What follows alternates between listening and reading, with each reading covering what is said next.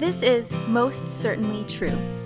In the greatest act of selfless mercy, God sent His own Son into our world to die for your sins, and we can't stop talking about it.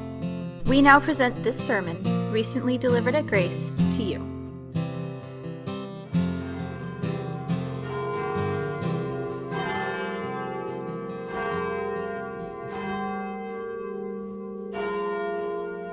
The first reading from the book of the prophet Ezekiel, chapter 33. The Lord calls on His people to love others enough and then even warn them if they're falling from the faith. This is the basis for the sermon today. Son of man, I have made you a watchman for the people of Israel. So hear the word I speak and give them warning from me. When I say to the wicked, you wicked person, you will surely die, and you do not speak out to dissuade them from their ways, that wicked person will die for their sin, and I will hold you accountable for their blood. But if you do warn the wicked person to turn from their ways, and they do not do so, they will die for their sin, though you yourself will be saved. Son of man, say to the Israelites, this is what you are saying, our offenses and sins weigh us down and we are wasting away because of them. How then can we live? Say to them, as surely as I live, declares the sovereign Lord, I take no pleasure in the death of the wicked, but rather that they turn from their ways and live. Turn from your evil ways. Why will you die, people of Israel? The word of the Lord.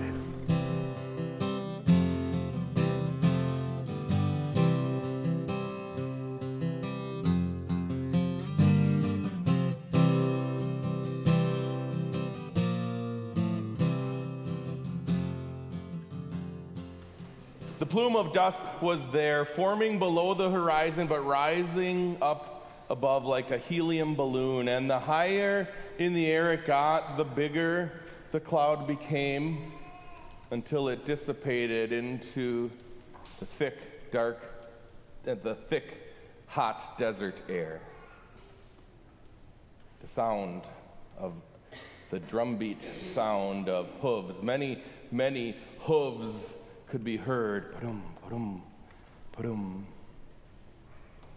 And to the untrained ear, it was nothing. It was a faint, barely a whisper. But if you were listening, if you were paying attention, you could hear the sound of iron clattering against iron. Most people would not have thought anything of the sequence of sights and sounds. Many wouldn't have even been paying enough attention to observe them, but thank goodness the one who was called upon to pay attention was able to put the pieces of that puzzle together. Thank goodness that person was where they needed to be and they knew what they needed to do.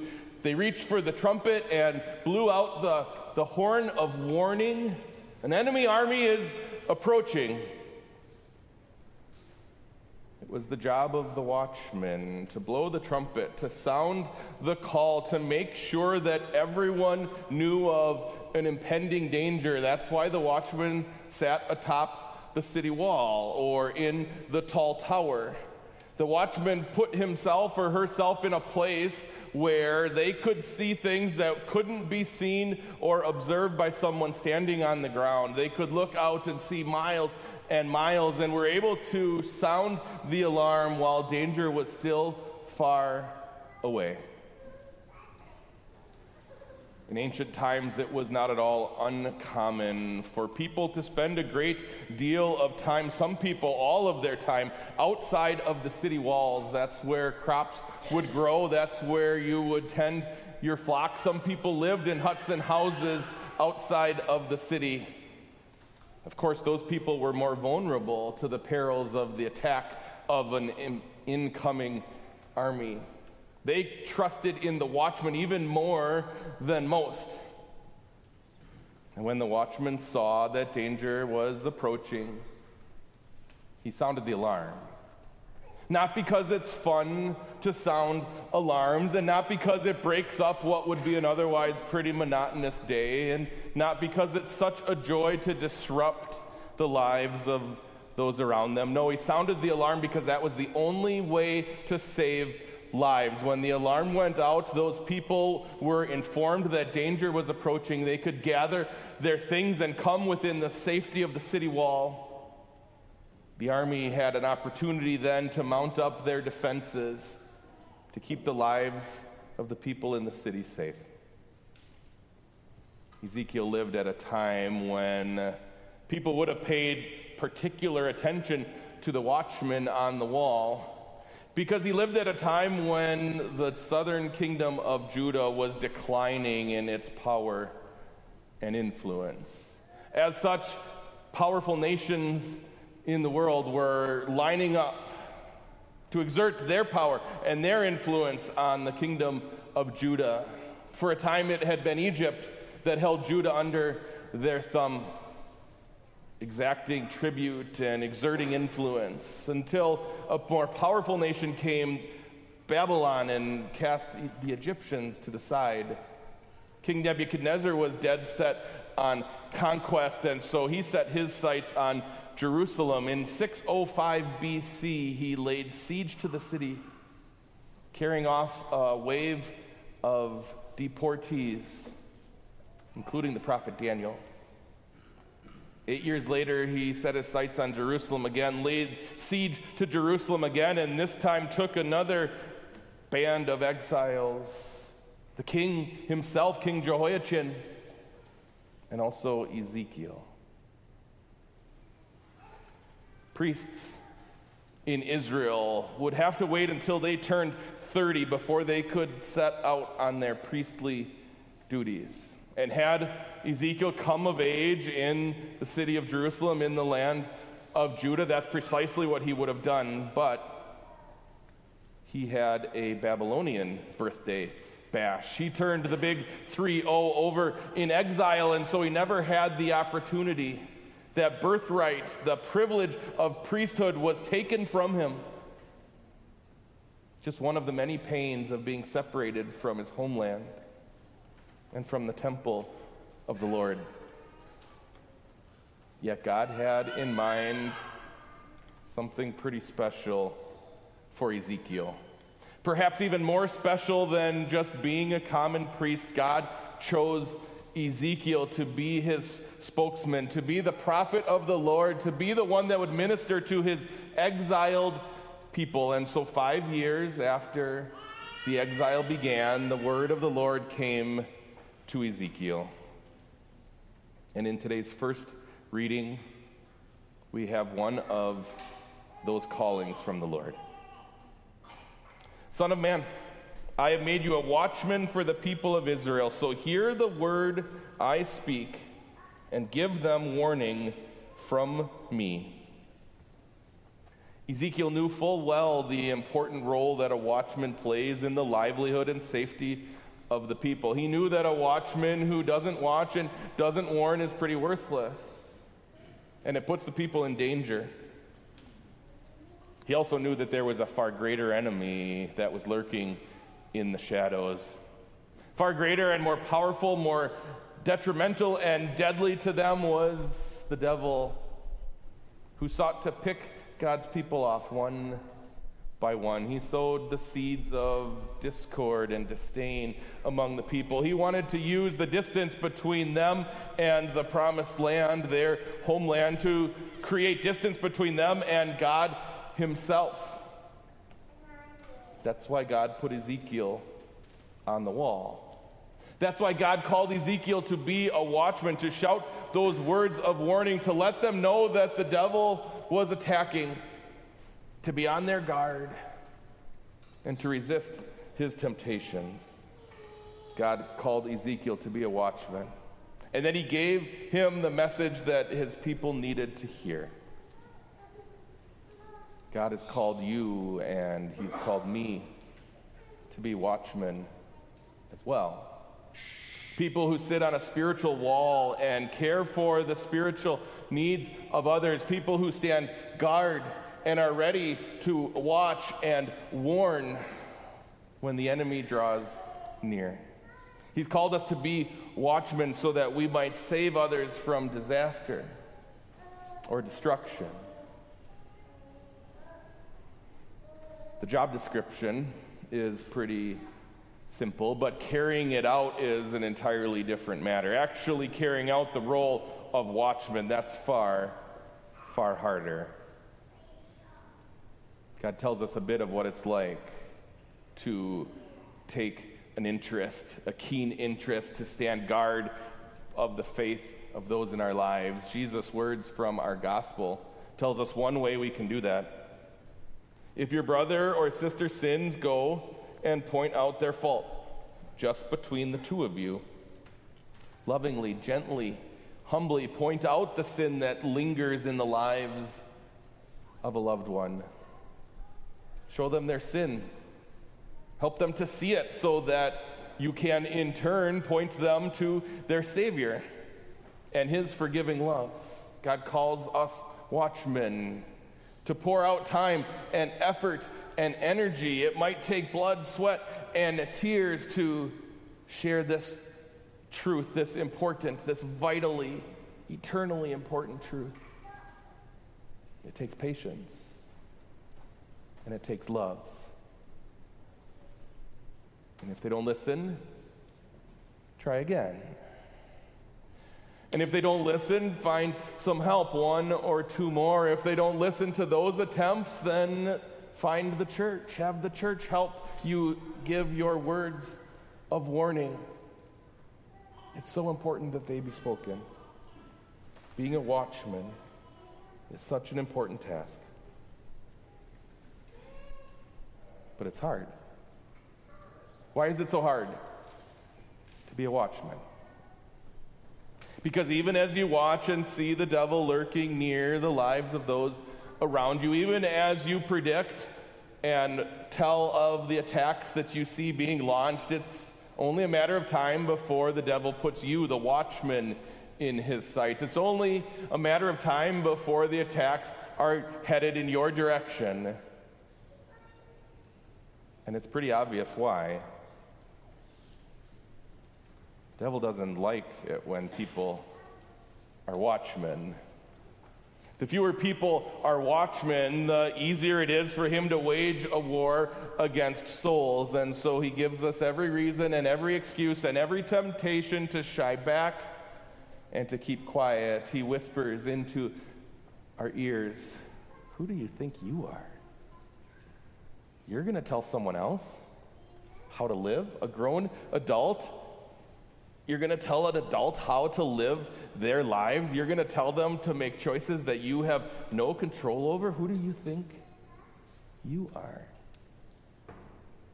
He fills our hearts with fear that if we dare be a watchman, if we dare call out a word of warning, that it's somehow going to come back to us. It's going to somehow come back and expose my faults or my weaknesses. He lies in a convincing argument and convinces us that really the primary objective is all about peace. As long as I have a relationship with this person, that's the only thing that matters. All different avenues, all different ends to the same, means to the same end. The watchmen are quieted, and the devil wins again in his skirmish for souls. So what do we do? How do we make it so that we aren't so vulnerable to these attacks of the evil one? How do we grow stronger than the temptation to be a worthless watchman? It really boils down to one word: love. A fireman runs into a burning building because he loves the people inside. Even if they are people he's never met before, it's worth it to him to save lives. A soldier fights and risks his life so that someone else's life might be preserved and enhanced. And what about the one who has done both for us and so much more? And what about the one who has done those things not just for our physical lives, but for our souls? Jesus ran towards the fiery wrath of God's judgment, even though we fully deserved it, even though that was a fate that we had brought on ourselves because of our sins. Jesus risked his life, and more than that, he gave his life. It was a done deal that leaving heaven and coming to earth would cost him his life, and Jesus did it so that we could be with him forever. Jesus was the perfect watchman, watching and warning when the devil would attack. And even more than just sounding a warning, he leapt into action and put himself between us and that danger. Christ Jesus bore the wrath of an angry God so that we could be whole, so that we could be washed clean and live with him forever. Christ Jesus fought our battles against Satan and won a decisive victory so that we could have life in his name. Life is what we gain from Jesus, and it's what God desires to give to all.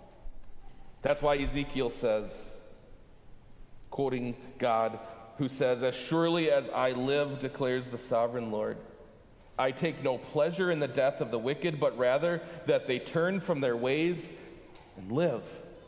Turn from your evil ways. The Lord takes no pleasure in the death of the wicked. That's why he sent Jesus to trade places with us, who would die so that we could live. The sovereign Lord takes no pleasure in the death of the wicked, and that's why he sends watchmen out into the world to stand on spiritual walls and to issue words of loving warning to those who are dabbling in sin and danger. That's why he calls people everywhere to repent, to seize the power that only he can give, that we might experience through repentance the power of his love. He desires that people turn from their evil ways and live.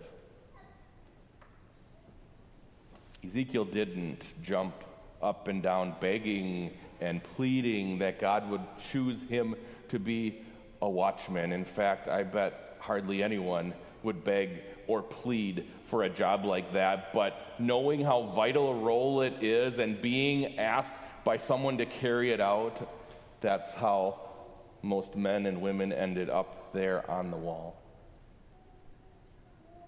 Ezekiel understood the vital importance of having a spiritual watchman, and so in service to the one who had served him far greater, Ezekiel accepted his role and took up his post. You and I don't beg and plead for God to make us a watchman. But God, who has done so much for us, has come to us and asks us to serve him in this way. He has put us into the lives of people who need your heart of love, who need your selfless desire that salvation is gained by them. He's put you in the lives of people who don't know the way to heaven, and he's given you a message to share.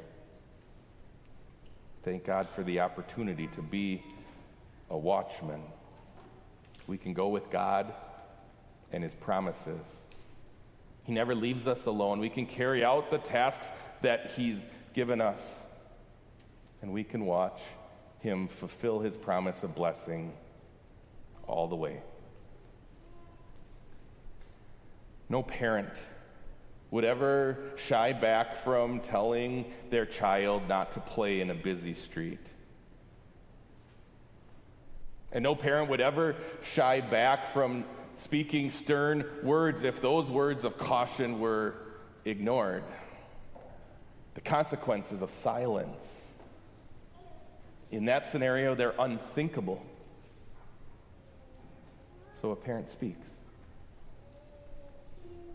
brothers and sisters in Christ don't need to shy back from being a watchman, from issuing words of warning, even if it's going to prick a conscience. Even if the words are going to hurt the one who hears them. Even if you've got a hunch it's not going to be received very well. A brother or sister in Christ doesn't need to shy back from speaking words of caution, even stern words of caution when loving words are ignored. The consequence of silence, it's unthinkable. And so we speak. What's the point of watching? It seems like it might be a difficult or even dangerous task. It seems like it's not going to make any difference. It seems like it might be a losing proposition. What's the point? It's not a losing proposition. Speaking the truth in love is never futile. Seeking the straying, it's worth our effort every single time. Rejoice in the privilege you have to be a watchman, and then rest in God's promises to do just that. Be bold, my fellow watchmen, and speak. Thank God for the opportunity that He gives you. The joy to know that He uses people like you and like me and His powerful word to draw people close to Him. Love in Christ and life in Christ, and making sure that both shine as brightly as possible. Winning hearts for the truth and souls for heaven, that's what it's all about. That's the point of watching. Amen. Thanks for listening. To learn more about God's grace or to support this ministry, please visit gracedowntown.org today. This grace is for you.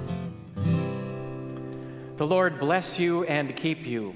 The Lord make His face shine on you and be gracious to you. The Lord look on you with favor and give you peace.